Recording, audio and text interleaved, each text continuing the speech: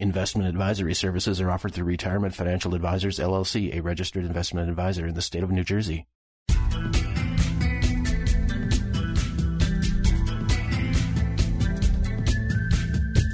Welcome to Gary Shear's Your Money, Your Retirement podcast, the podcast for people who want to keep their money safe, keep it growing, and get the information they need in order to make smart decisions with their money. We're glad you're here, and let's dive into today's episode. This is Gary Shear. The key to a successful retirement is good planning.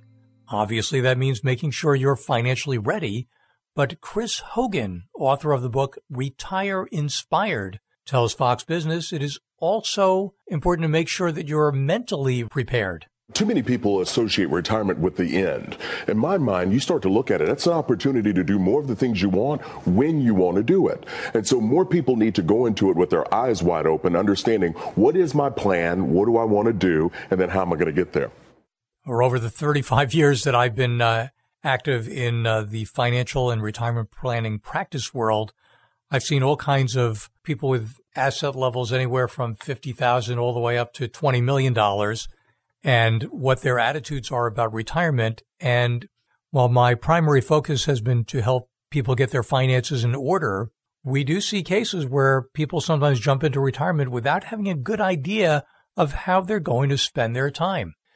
In fact, I talked to a gentleman earlier this week who is single, never married, just turned 70, and we had a conversation about why he has to take required minimum distributions this year, or he can wait until next year. It's a little bit crazy for some people, but this gentleman turned 70 in August, so next month in February, he will be 70 and a half.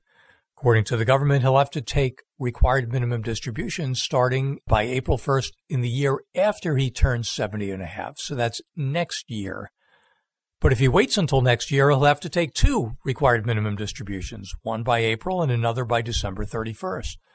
So very often for people like that, we'll often suggest that they take a required minimum distribution in the year they turn 70 or 70 and a half. And rather than wait till the next year, forcing them to take two. So it's all a matter of what their taxes will be, what their employment situation is. In this case, the gentleman is still fully employed, is not planning on retiring, although, as he usually says to me during our conversations, that retirement date could be in 2 months or 2 years. And I did ask him the question this time around, if you were to retire, what would you do? What would be your routine? And he said, I really have no idea. That thought terrifies me because he'd really be all alone. No spouse, no significant other, no children. He has a sister who has no children, and she lives in Brooklyn. He's in New Jersey. No hobbies to speak of. So that's a big deal. So if you're in that position, you need to give some thought. What would your routine do? You need to come up with a routine. I have another client who did very well in business, sold his business and the real estate that his operation was housed in, and is active in farming. You know, he has a lot of acreage in northern New Jersey, has animals on his property, and is very disciplined, and goes out to work on the farm every day, comes back inside for lunch, except for when it's snowing, then he'll take the day off.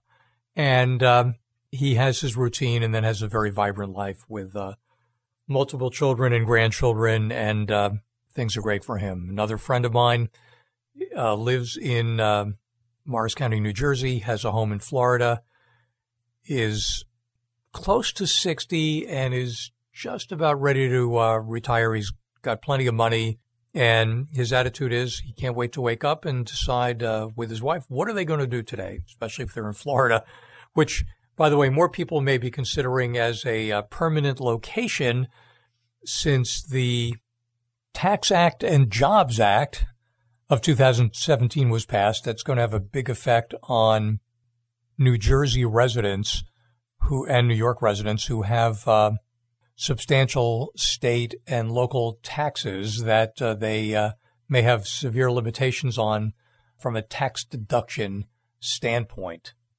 I have another friend and client who turned 70 last year, wasn't ready to retire, but his company was relocating. And the way you put it was, I still have quite a bit of gas in the tank and I'd like to stay active.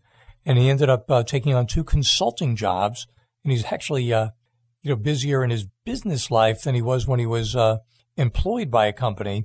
He just is calling the shots as to when he does his work and from where he bases. So that's my message to you, to think about what your routine is going to be in retirement.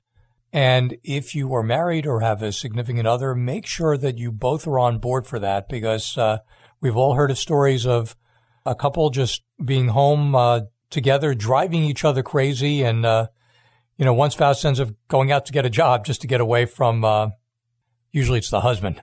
The wife wants to get away from the husband who's driving her crazy. So whether that's your situation or not, be prepared.